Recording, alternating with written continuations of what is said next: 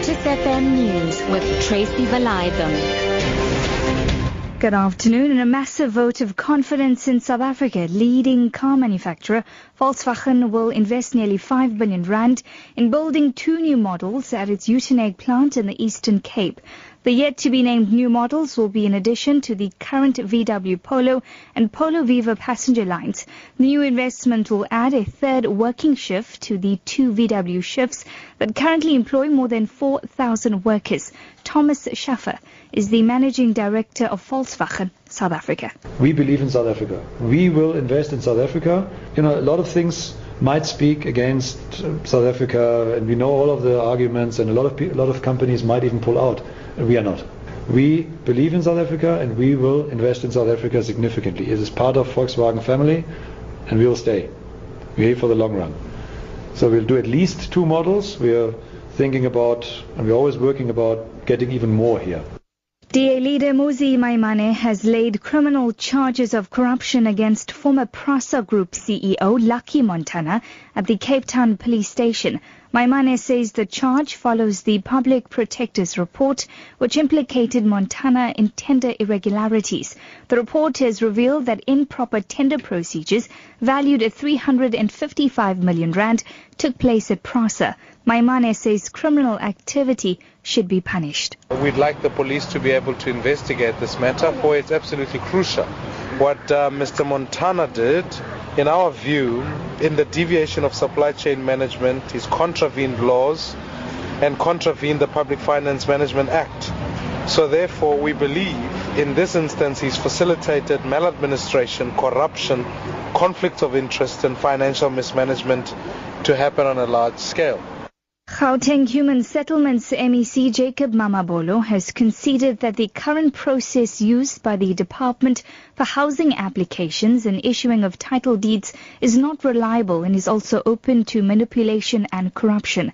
Many people in Gauteng have complained that they've been allocated houses, but their houses are occupied by other people. And in some instances, people who recently registered for houses are given houses, whilst those who have been on the waiting list for years still don't have access to houses. Mamabolo says they'll soon introduce a biometric system. When we issue with a house, the stand has a number and we build a house on that. That house with a stand number should be linked to a person. When we issue a title deed, we must be able to confirm this is the same person we gave a subsidy, a stand/house. It is the same person. There's consistency in the system. Fingerprint technology is being used in our country. It has proven to be reliable, and there's no reason why we can't tweak it to use it in the allocation of houses. The German foreign minister has warned that there could be a public backlash if a small number of countries bear the brunt of Europe's migration crisis. Walter Steinmeier was speaking in Vienna before a summit on the issue attended by the leaders of Germany, Austria and 6 states in southeastern Europe.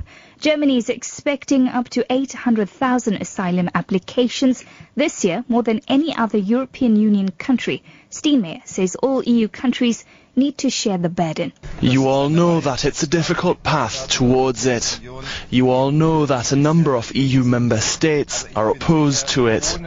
But I'm certain that without a fair distribution of the migrants, we risk losing public acceptance in those countries who absorb the bulk of the refugees. IFP leader Mangosuthu Buthelezi has turned 87 today. The party has described Buthelezi as one of the country's finest leaders and an elder statesman with the courage of his convictions and deep-rooted integrity.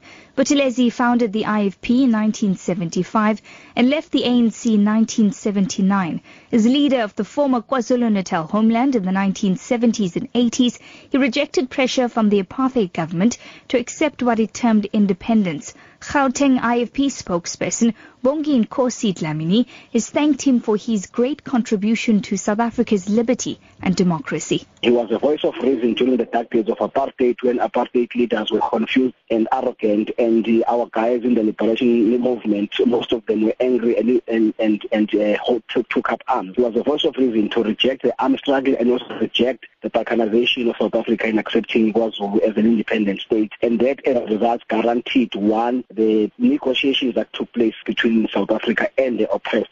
Your top story this hour: in a massive vote of confidence in South Africa, leading car manufacturer Volkswagen will invest nearly 5 billion rand in building 2 new models at its Uitenhage plant in the Eastern Cape. For Lotus FM News, I'm Tracy Valaydham. I'll be back with the headlines at 4:30.